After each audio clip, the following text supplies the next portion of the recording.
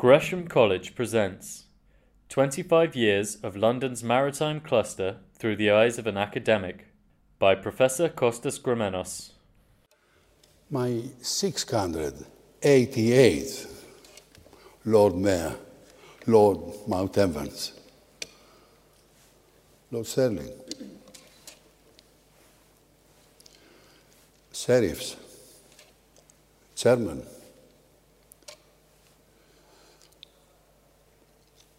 Vice-Chancellor Paul Curran, do you accept public congratulations for being appointed Knight Bachelor in the New Year's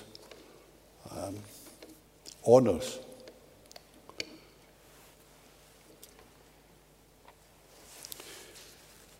Emeritus Secretary General of IMO, distinguished ladies and gentlemen, my presentation today is a journey which commenced in the 1970s and continues until today.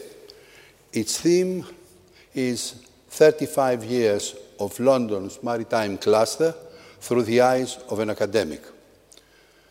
During this period, I have been heavily involved in research and some participation to developments regarding this cluster.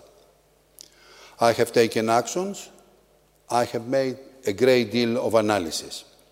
Because it is a lengthy period, I'm referring to the facts very briefly and my comments equally brief. I commence with a synopsis of my presentation in the hope it will make it clearer. Thus, I will refer to my meeting in 1982 with the then newly appointed Dean of City University Business School, the results from the meeting and the establishment of the Center and the homonymous MSc in Shipping, Trade and Finance.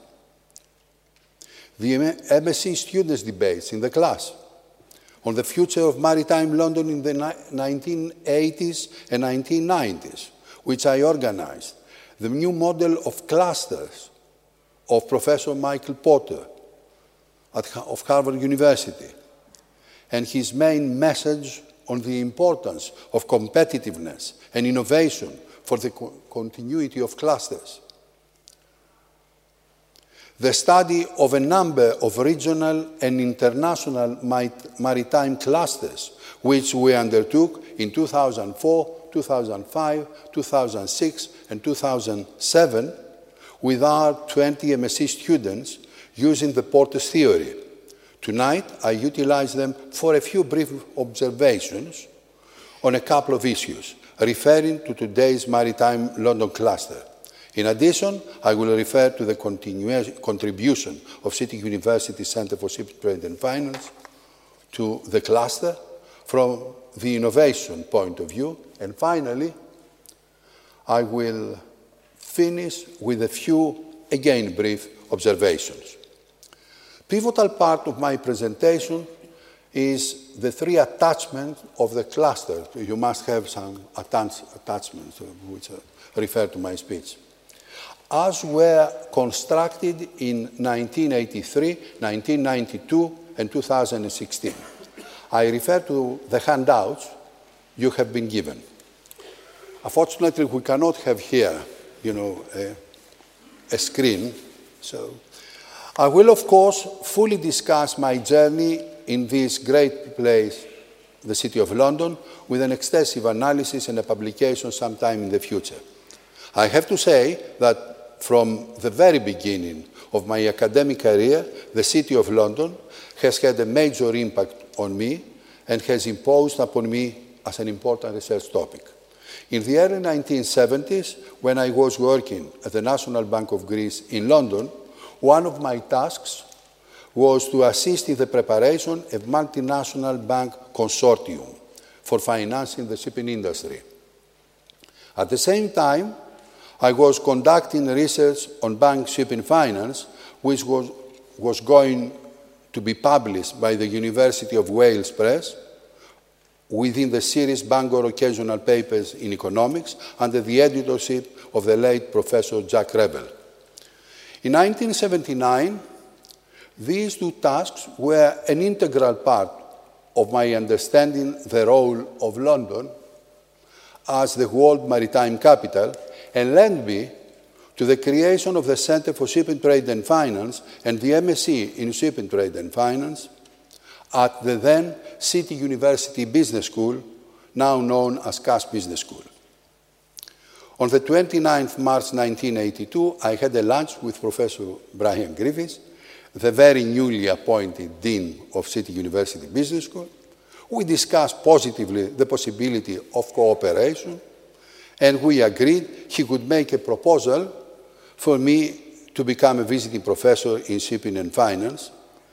And later, we would discuss the creation of an academic center in this area. Meanwhile, we said that 4 course units would be offered within the newly established Executive MBA, as you can see in attachment number 1. You will see the electives at the end, shipping finance and also.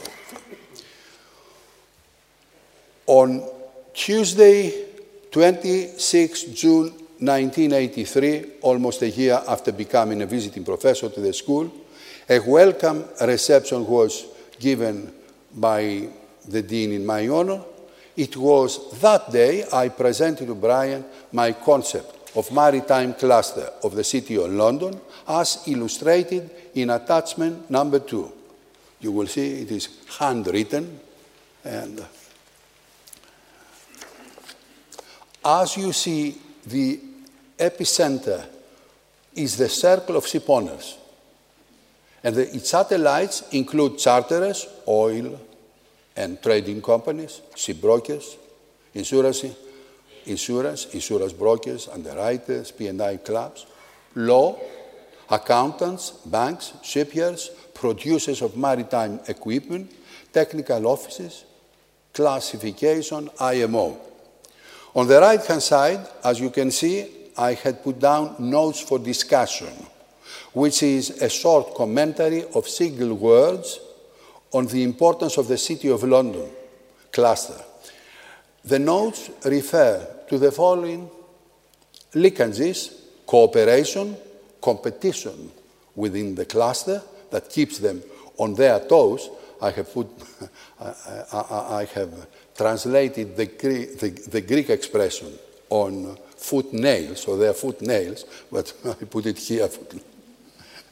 And knowledge, new ideas, a great pool of talent, tradition, in certain areas, lack of university degrees, but valid professional qualifications, problems in the building sector.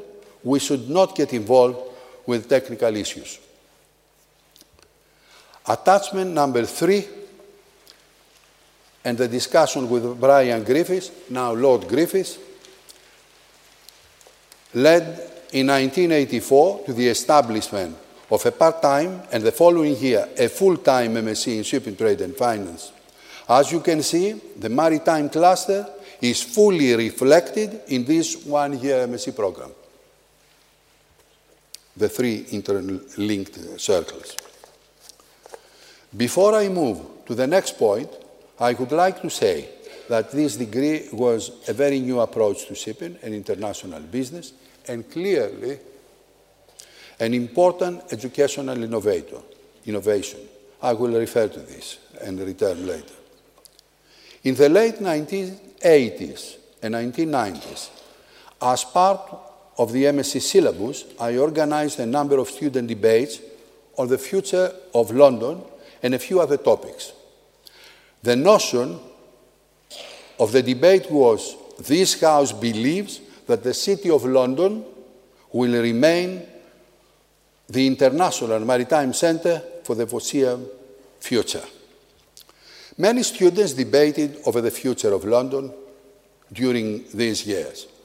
Attachment number 4 is one of the many photographs showing a young Sir Stelios Hadjioannou debating on the subject in 1988.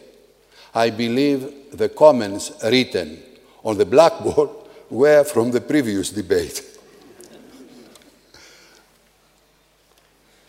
Next to him is Arjun Batra, who became the owner of Drury Shipping Consultants and Publication. And on the left, Peter Tech Hoi Yeo. He's a Dato Knight, an entrepreneur in Malaysia. In 1988, I gave a lecture at City University Business School, and in 1992, a lecture on London, an international maritime capital, an examination of its maritime cluster, organized by the Royal Institute of Naval Architects at Lloyd's Register. Attachment number 5 presents the City of London Maritime Cluster as I believe it was at the time. Number 5. As you see, there is an important difference with attachment number 2, that is to say, the one which I gave to Brian Griffiths in 1983. Instead of the shipowners being in the center, we now have a triangle consisting of shipowners, charterers, and shipbrokers. I included shipbrokers because they started to initiate supply of the new products, such as research, and then later on, other products. These are the core components of the cluster, while the other members, satellites, satisfy the demand originating from shipowners and charterers. A break in one of the sides of the triangle weakens the overall position of the cluster. You may also see that shipyards are not included since the shipbuilding sector has been fading out. Meanwhile, in 1990, Professor Michael Porter published his seminal book, The Competitive Advantage of Nations, where the concept of cluster was discussed. He defined the cluster as geographic concentration of interconnected companies, specialized suppliers, service providers, firms in related industries, and associated institutions, in particular fields that compete but also cooperate. Michael Porter created a framework called the Diamond Model, where he presents his 4 key determinants associated with the clusters. Factor conditions, first determinant. In higher concentration, such as skilled labor force, capital, infrastructure, education, research, technology, may lead to more competition and innovation.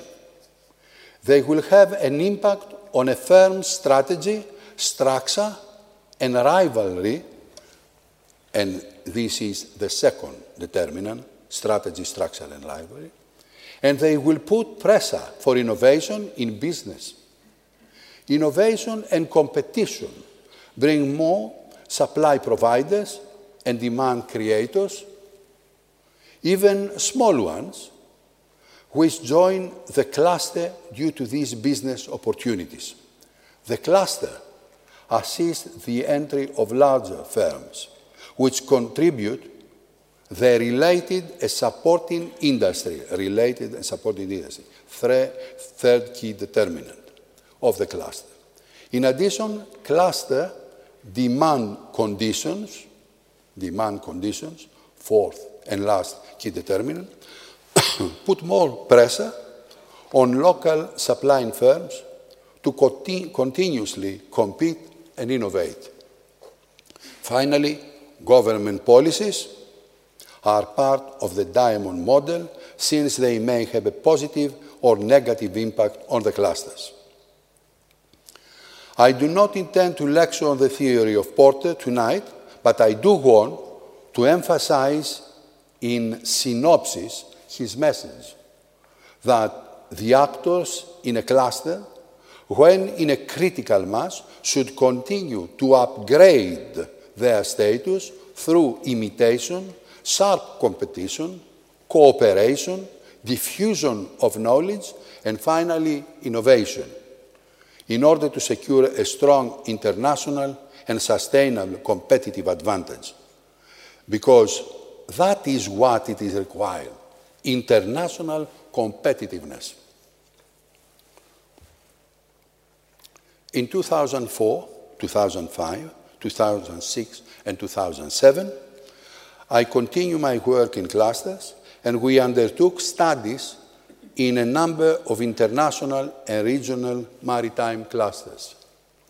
The authors were MSc students who wrote dissertations under my supervision on the following clusters: Houston in the USA, New York, Oslo, Hamburg, Piraeus, Istanbul, Seoul, Shanghai, Hong Kong, and Singapore, and naturally, London.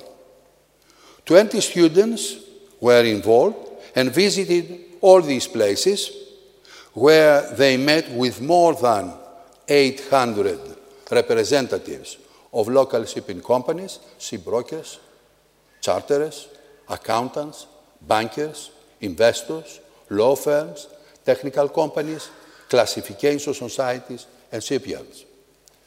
They also sent out structural questionnaires based on the Porter's cluster theory, which were almost identical, and received replies from more than 2,000 business units. I will mention only one of the questions. If your company competes internationally, where do you face the most competition? 6 international centers were mentioned, and the majority of the replies was, of course, London. I will now continue by briefly utilizing the material from the London cluster interviews, which I have recently updated myself by telephone discussions.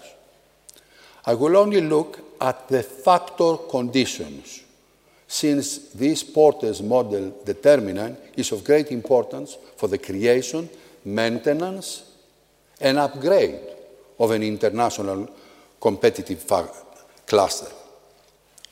As mentioned earlier, these are skilled labor, capital, infrastructure, and governmental policy, and a few other things. But these are the main ones.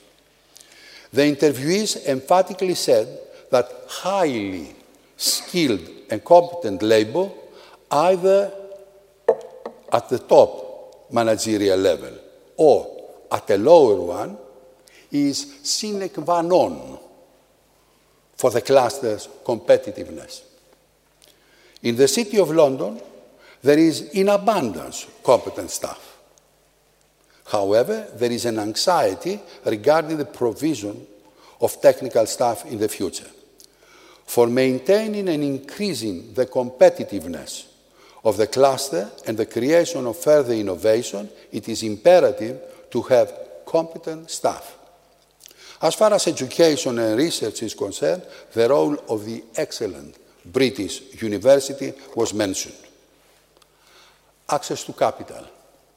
Here is an area that we have a change in the views of the replies.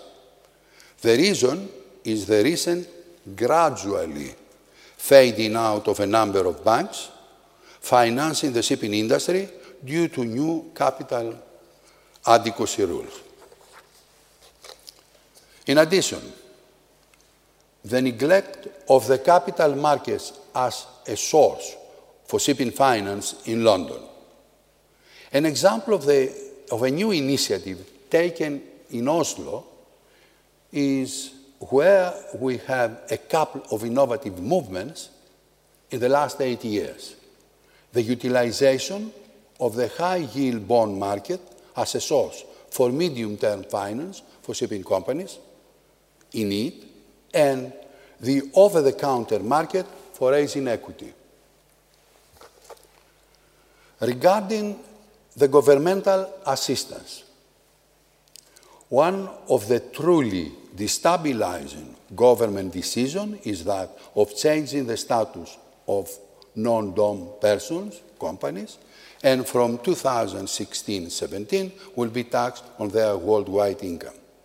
This applies to various city communities, and the effects have already been seen in the transfer of shipping companies, trading companies, hedge funds, bankers, and other individuals to other locations. Referring, but I believe Dr. Tsakos, as entrepreneur and chairman of Itertanko, is going to say a few words on this area. Referring to the infrastructure, the majority of the interviewees, while they were happy, they mentioned the high cost of running offices and living expenses. The access to top-class specialists was another comment outside the questionnaire. Allow me now to turn your attention to one different but very relevant topic, the innovation, academic innovation, and I will concentrate the innovation we at the Center for Shipping, Trade and Finance brought to the city cluster, innovation as I have witnessed over a period of 34 years of professorship. The MSc degree that we offered in 1984 was a totally new academic approach to the study and analysis of shipping, trade and finance industry. We gave leadership in education to the market, and the market followed and strengthened us a lot. We established shipping finance through our published research as a new academic area, and we introduced commodity trade under the leadership of Dr. Stofford for the first 10 years, and later Professor Mike Tambakis, who changed the title and extended the content into commodity trade and finance, and also wrote the first book on this topic, which is used extensively and widely. Under the supervision of Professor Manolis Kavousanos, and through his own PhD thesis, Professor Nikos Nomikos introduced shipping risk management as a new independent area of study. And together with Professor Amir Alizadeh, were the first to look at the importance of risk management in general for shipping companies, looking not only at the FFAs, but at all other risks that affect the performance of shipping companies, such as bunker, financial interest rate, forex. While the younger generation, Dr. Nikos Papapostoulou and Dr. Panos Pouliasis, continued and expanded their research in this area that had been created. We diffused our published research information to the cluster through our links with shipping companies, banks, ship brokers, institutions, such as the Baltic Exchange, through the unique British institution of the External Examiner, to other academic institutions. We diffused it further through our own academic conferences and our own, no tickets, no paying, this conference, and our own major meetings in London, where policymakers, business representatives, and academics gathered to discuss important issues relevant to all. We also diffused our innovation through our personal contacts, frequent communication with representatives of institutions, and extensive networking, which has been developed over the years.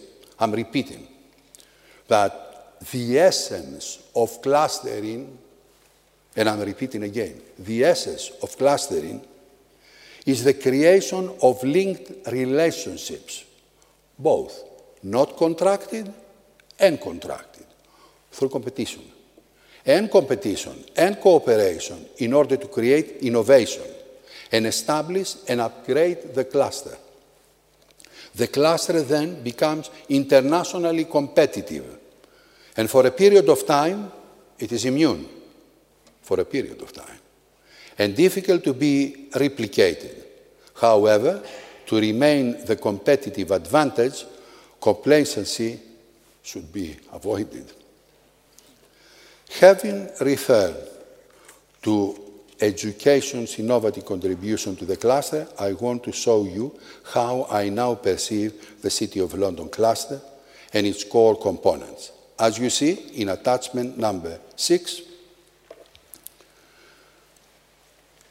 we now have a fourth core activity, education. Because education and research proved to be a serious innovation creator for the cluster of the City of London. I have in my mind, for instance, Southampton University and the cooperation between Southampton and Lloyd's Register. They produce their excellent work. Simple as that. This is innovation. You can see now the linkages between the four core components and their satellites. My journey in time is coming to an end. Looking at attachment 6, we know that the number of ship owners has decreased because a number of them have moved to other places. We also know the trading companies have done the same.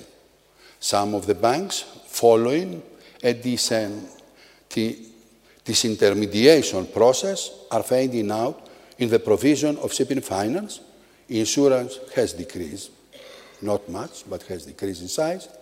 But on the other hand, the large companies, such as ship brokers, have shown initiative and innovation. They have expanded their products and followed their customers and explored places where trade is stronger.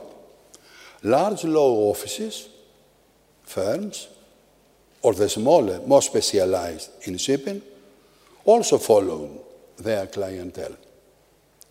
The mothership, and I'm emphasizing this, the mothership of these companies remains in London.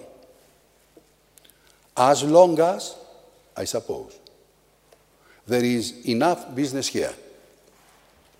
Ladies and gentlemen, we need these shipping companies and trading companies back, and many more to enter the London market. The City of London cluster needs them. We also need competition, further, and innovation in every core subject and in every satellite.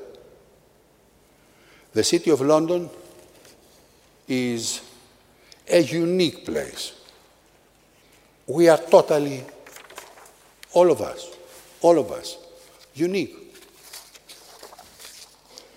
It offers solid and deep knowledge, rich professional life, so much great talent, trust, meritocracy, discrete distinction, and magical cultural life. It is the ideal cluster.